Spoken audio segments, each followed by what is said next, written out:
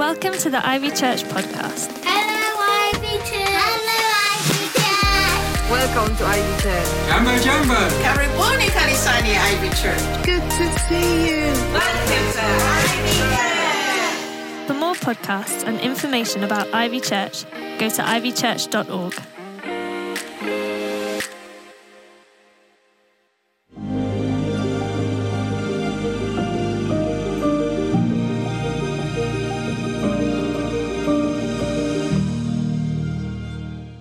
Hey, welcome. I'm so excited that you're with us here at Ivy Church today. If you were here last week, we kicked off a whole new series and we're going to get into it today. We've been looking at what it is to be a supernatural follower of Jesus, which is really what a disciple of Jesus Christ is meant to be.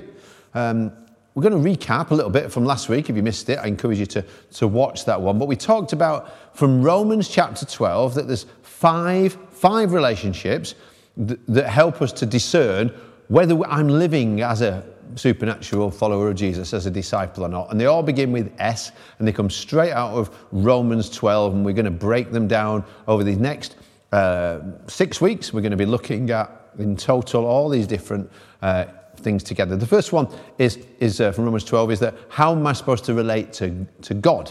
And the answer there is surrender. I surrender myself to God. We looked at that a little bit last week. We're going to look at it more today.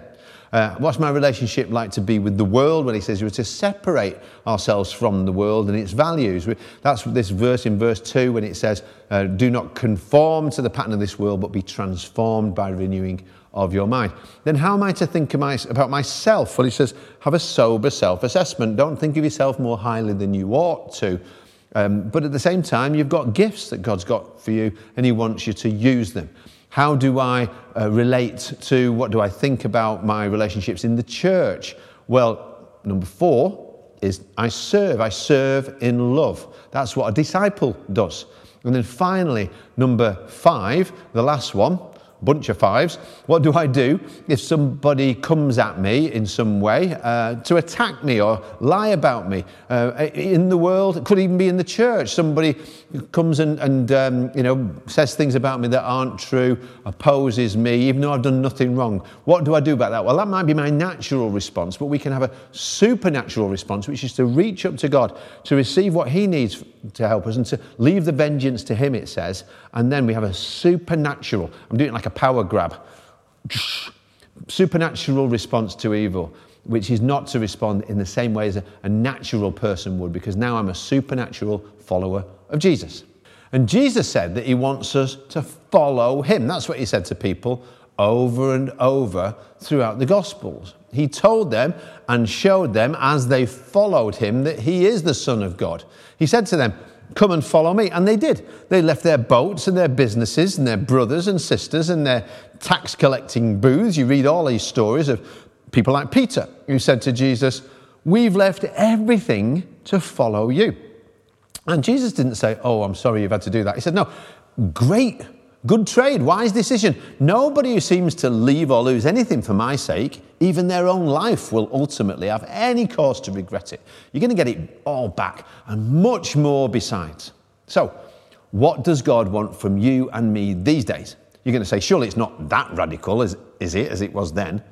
Wasn't it just those people in the Bible who had to follow like that? These days, don't we just get to live however we want, and maybe we can tag a little religion on, or some church friends, if we like that kind of thing, if we enjoy a sing-song in church, if we like the music, and we call that our worship, and meanwhile we ask God to bless what we do, whatever we want to do. That's what Christianity has often been made into. I know it really is possible to live a compartmentalized life like that, where even if you'd say, I want Jesus to be my saviour, he's a long, long way from being Lord, because I'm still in charge. And how he says I'm to do life is a long, long way from how I'm actually doing it with regard to these really practical issues like priorities and relationships and choices of how I spend money and time. Taking an approach to what he says that's more like going to the buffet and picking out the bits I like and leaving that bit alone. I don't like that part. That's not what God wants for any of us. So that's not what Jesus offered us when he invites us to come and follow him. That compartmentalized, compromised, half-hearted, powerless, pointless, joyless, miserable life has never, ever been God's intention for you or for me. You know what God wants from you? He wants it all. He wants all of you and all of me. And that's what we read here in Romans 12, verse 1. It says, "Therefore, I urge you, brothers and sisters, in view of God's mercy, to offer your bodies as a living sacrifice, holy and pleasing to God. This is your true and proper worship." What that says is the only way we get all God has for us is when we give God what he wants from us. God wants to have the same place in your heart and mind that he possesses in the universe. Number one, Jesus gave everything for me, and he still has more to give me. But the only way I can ever receive is when I give back all of me to him. God wants me to surrender all that I am, making him number one. The good, the bad, and the ugly, I surrender it to him so he can transform it all. The only way I can live with true purpose and on mission for him is when I live in submission to him. God wants it all. And all that I have, all of me and all that I have in submission to him. He'll never force it. Never force anything because it's love. But he says, in view of his mercies, when I realize what he's done for me, all he's given for me, when I realize it, it's just the right thing to do. It says in some translations of that verse, when you get it like that, it's reasonable for me to surrender like that. That's what really worship's about, surrender. But what keeps us from doing that? On my last trip to the Middle East, I heard a pastor in that tough region of the world, really hard to be a Christian there, say, if you give yourself to the world, you receive nothing you can keep. But if you give yourself to Christ, you gain everything you cannot lose. That so struck me. It's absolutely in line with the way Jesus taught. Like, it actually is really the most reasonable, smart thing to do to live 100% all in for him. Like, that surrender isn't even a sacrifice. It's just smart. And today is our First Fruit Sunday. We have these envelopes and ways to give where those of us who want to here give a gift to the Lord into his work here at Ivy over and above anything else you might ordinarily give. It's an extraordinary gift, if you like. And over the years, those gifts have often, by the time they've come in, just totally blown my mind because of how incredibly generous, faithful people have been. We've had hundreds of thousands of pounds over the years. We've been able to do extraordinary things that we could never have budgeted for happen. And we could do it. We could help with that money that came in because there were opportunities for us always to start something new, like a new ministry, or bless some urgent need that we hadn't foreseen for ourselves. Or many times we've helped other churches or other ministries because we want to be as generous with what goes out as you are when it comes in. It's the kind of thing that when that happens, it stuns the world to hear about it and to see what you've given and what we've done with that money. Because I know you're living in the same world as I have been through recently, and they are, and at times finances are tight. But when in the face of that, we just say, you know what, I'm going to trust God. I'm going to give big, and we're going to do it extravagantly, joyfully, and generously anyway. We're proving to the world our faith is real, and we're putting God first no matter what. See, Jesus said living that way is actually not foolish at all. It's really shrewd, because it shows you've got your priorities right. Because you'll never regret that investment into a heavenly bank account that you can never lose, no matter how much you might gain or lose in this life. And one day we'll lose it all anyway, because as they say, there's no pockets in a funeral shroud. Or as I once heard my friend J. John say, do your giving while you're living, so you'll be knowing where it's going. That's the heart behind this. And this one day Jesus told a really short story one day to illustrate it. Matthew 13, he said, the kingdom of heaven is like treasure hidden in the field. When a man found it, he hid it again. Then in his joy, went and sold all he had and bought that field. Let me explain the story. This lucky guy, he's not even looking for it. One day, he's not working to get it. He's not like one of those detectorists going around. He just stumbles across these riches hidden out in some scrubby field somewhere. You see, in those days, people would bury their gold because they didn't have banks. And maybe they'd die, though, and their relatives wouldn't know. And years later, the treasure's still there in the ground. And this guy's walking along and, bumps his toe. What's that? Hang on. Oh, hello. But he can't just take the treasure. That would be stealing. Instead, he sells his house and his animals and everything else to buy that whole field. So everything in the field now belongs to him. That scrubby old bit of land full of weeds, people are going to say, why is he so foolish? Do you pity that man? Well, it says he was delirious with joy to do this. Nobody was making him. You might think, is he a bit daft to sell what he's got to get that field? That's what people think when they see it. Does anybody feel sorry for him? He had to sell his donkey. Well, no, because he knows what nobody else does about that field, doesn't he? He's got his priorities right. You know, people might think, why is he giving up all of that for that? Till one day they realise he's not giving up anything. It's a really smart move. And the next line in my Bible, next short story Jesus tells when he wants us to help us to see that full surrender, all in living for him, is always the best decision. It just carries on. Next story says, again, the kingdom of heaven is like a merchant looking for fine pearls. When he found one of great value or greatest value, he went away and sold everything he had and bought it. It's very similar, isn't it, this parable? It's known as the parable, the pearl of great price. It's a similar story, but this merchant isn't lucky, he's an expert. He's seeking what's the very best. He doesn't just stumble across it, but in the same way, he seems to lose everything he has, when in fact he's calculating the risk against the reward and realises he's going to gain everything, so much more. And he's actually richer now than he was before. So what does Jesus want us to see here? It's the parable as, we need to think about the story of the treasure and the pearl. They're meant to help us see what life's really like and how the kingdom of God works. In both stories, we seem to see a picture of reckless sacrifice and wild abandonment, seeming loss, in order to get something in the end of far greater value. So, these are not stories of giving up or personal sacrifice. They're actually pictures of how you receive. They're pictures of greater reward. And yes, this has to apply today when we think about our own priorities and finances and what we're giving to and living for and what's important.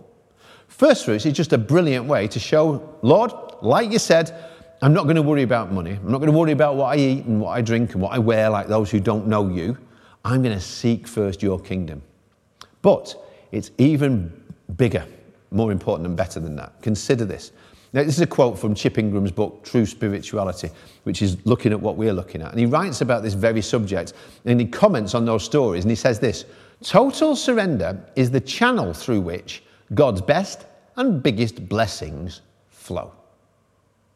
He then goes on, instead of using the words total surrender, to say commitment, because he says it's easier perhaps for us to get our minds around the concept of than surrender.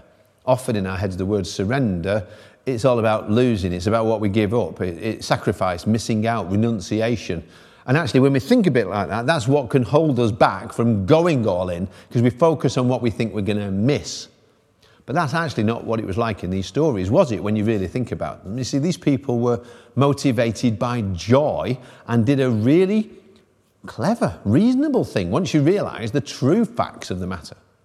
Chip Ingram says that surrender or total commitment is when I come to realise what God has done for me, who he is, and what he has prepared for me in this new life that I cannot see. I eagerly abandon anything and everything to obtain this fabulous, rich, rewarding, eternal life he's offering. You see, what a great quote. That's not renunciation, it's reevaluation. And again, if you take the very long-term view, not just of the blessing God wants to bring into your life in this way, in this life, the fact is, as Jesus said it, if you try and keep your life, you'll lose it anyway. But if you give your life to me, he says, you'll gain it forever. So, what do I mean when I say that word surrender or total commitment? Again, it's defined as aligning your motives and resources and priorities and goals to fulfill a specific mission, to accomplish a specific task, or to follow a specific person. It's really when I give all I have, all my hopes and dreams, and align myself with God's will and God's plans, and just say, it all belongs to you, past, present, and future, everything. Let me read that again then. Romans 12 verse 1 says, therefore, I urge you, brothers and sisters, in view of God's mercies, to offer your bodies as a living sacrifice, holy and pleasing to God. This is your true and proper worship. He's telling us what worship really is. He's talking about our everyday lives, giving your life. Like in those days, you'd give an offering in a worship service, isn't it? They wouldn't usually give money. They'd take the money and they'd translate it into something else. They're buying a dove if you were poor, or a sheep if you were kind of middle class, or a bull if you were really rich. And you take it and then the priest would somehow kill it and lay it out on the altar for you. Bit gross, really. They had some sacrifices that said thank you to God. Other ones just were plain worship out of obedience. Others were in some way meant to represent my sin, and the blood was shed, although they knew it would never actually wash away any sin, because the priest and the offering were actually both imperfect. But you had to go with your coins, your brass or your silver or gold, to the money changers and buy something. You'd have to consider, and you would consider what I lose and what I gain, and you put them side by side. And then I do that over Jesus, and I think, before I knew Christ, before I knew his love and his forgiveness, I was so lost and lonely and stuck in my sins. I had no hope, no future hope for eternity, not much in the present. But when I stepped over the line of faith and met him, I found destiny and meaning, and I got heaven rolled in with it all. That changed everything.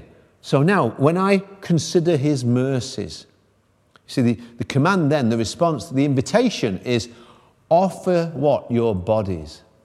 It's your choice. What do you do with what gave you? It's up to you. What do you do with your body? You can offer your body. You can use it in so many ways. You can use your eyes and your hands, your feet. You can give your heart to whatever you choose. But you know what? You choose. And God says here, the best choice you can make, the best thing that you can do is to be that living sacrifice. What's the difference? Well, of course, in the Old Testament, the sacrifice was dead already. The priest cut its throat, tied it down, ready for the fire. But a living sacrifice can cry out, say, too hard, too much, too painful. A living sacrifice can choose and walk away in any direction at any time that it wants to. What is it? What keeps us there? What's the motivation for full surrender? The mercy of God. In view of God's mercy. I think about my favourite parable, the prodigal son story, because I was that guy, total waster, ungrateful, lost, stinking in my sin. But then the Father comes running. God always meets us with what? Mercy. He gives us everything. We don't deserve anything except judgment. That's what we deserve. He meets us at the cross. He comes with mercy. He gives us amazing grace. There's a verse in the Bible that says, what do you have that God didn't give you? Just think about that. It's in 1 Corinthians chapter 4 and verse 7. What do you have that you did not receive? And if you did receive it, why do you boast as though you didn't?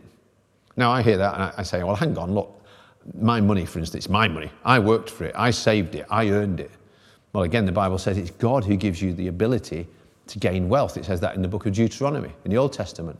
God gives everything we have, not because we deserve it. It's his generosity. It's his mercy. It's his grace. Whether or not you give back to him anything today, God will give you what you don't deserve. It's never about giving to get. It's living in view of God's mercy. So when I consider that, I offer myself and I realize that surrender is never about what I'm going to lose. It's actually always a win. I once heard a preacher say, a little girl went one day and sat in the big brass offering plate that they used in that church. And somebody said to her, why are you sitting in that? And she said, well, the man was saying, Jesus wanted me to give my life to him. So she went and sat in the offering plate. Now, I love that. Such a brilliant picture, isn't it? That little girl got it. I think sometimes we hear, give your life to Jesus, and people think, well, okay, I'll give him all the bad bits, and he better make them better. I'll give him all my sins so that he can forgive them, and then I can get on and live life however I want to live. That's as far as it goes. We say a prayer, we tell people, oh yes, whenever it was, I gave my life to Jesus. But did you really? You can't say you're giving your life to Jesus, but you don't want to live your life for Jesus. You can't say you've given your life to Jesus, but we're still holding on to it.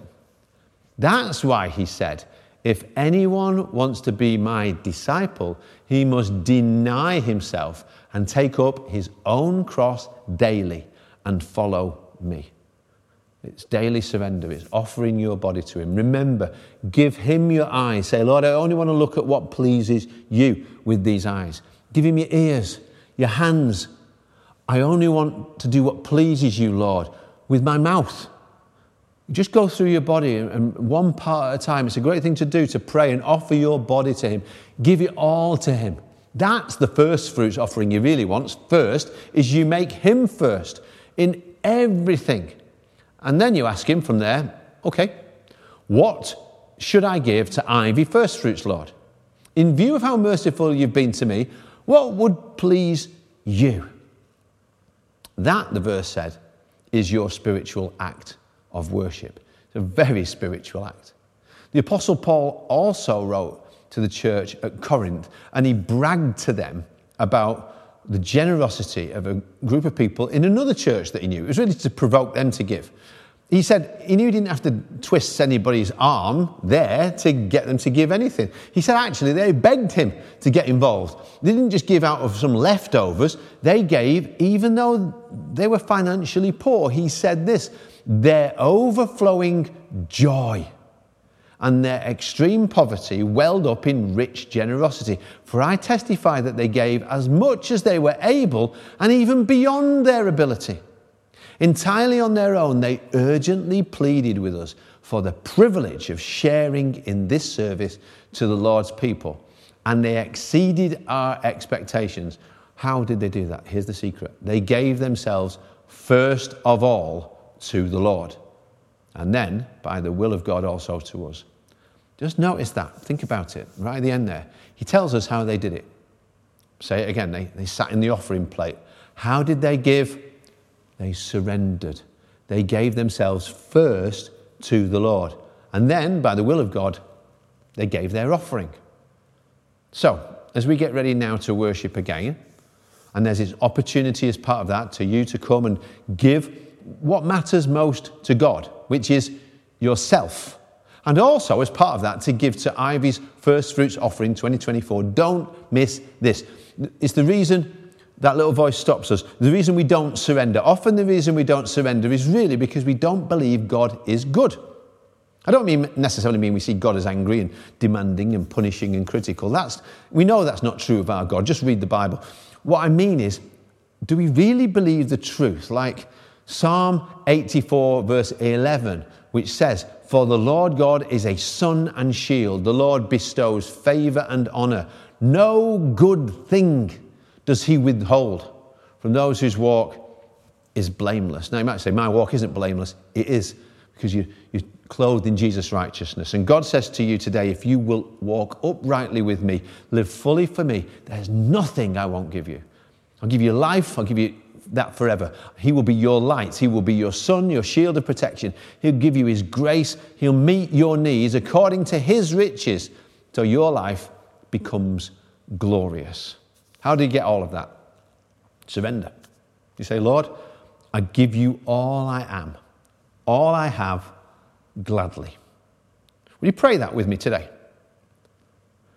People shrink back and they tend to think of losing out on so many things when they hear about this kind of surrender. But you can trust the real God because of all that he wants for you, your heavenly Father. If you've never given your life to Jesus, this is most important. I mean, you've given all of it, your sin and successes, your hopes and your dreams, disappointments, nightmares, hurts and habits and happiness, past, present and future. Do it now. That's all he wants, all of you. Think about his mercies, the blood shed on the cross as he gave his life to save yours, to wash your sins away, and then thank him and say to him, pray to him out loud, Lord, I give you all I am, all I have, gladly. We're all going to pray that in a moment.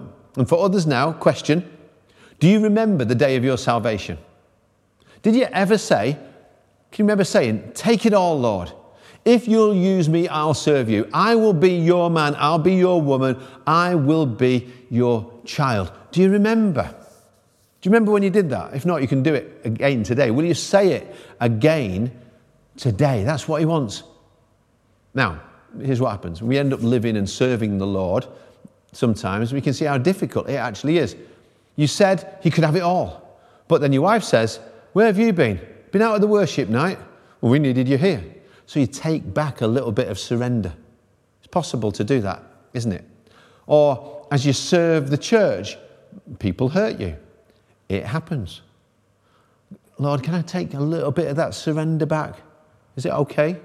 Or in my finances, have you ever taken any of that full surrender back? I just want everybody to bow now and pray quietly and talk to God. Just start to talk to God and ask him where you are. Tell him, today is the day of full surrender. It's a choice, it's up to you. Is your life surrendered to God? Are there any things in your life the Holy Spirit is saying you need to surrender to God today so he can give all of himself and all that he has for you? Will you offer yourself? Step into the offering plate. If so, pray out loud with me if you mean that. Say this, Lord, I give you all I am, all I have, gladly. In Jesus' name, amen.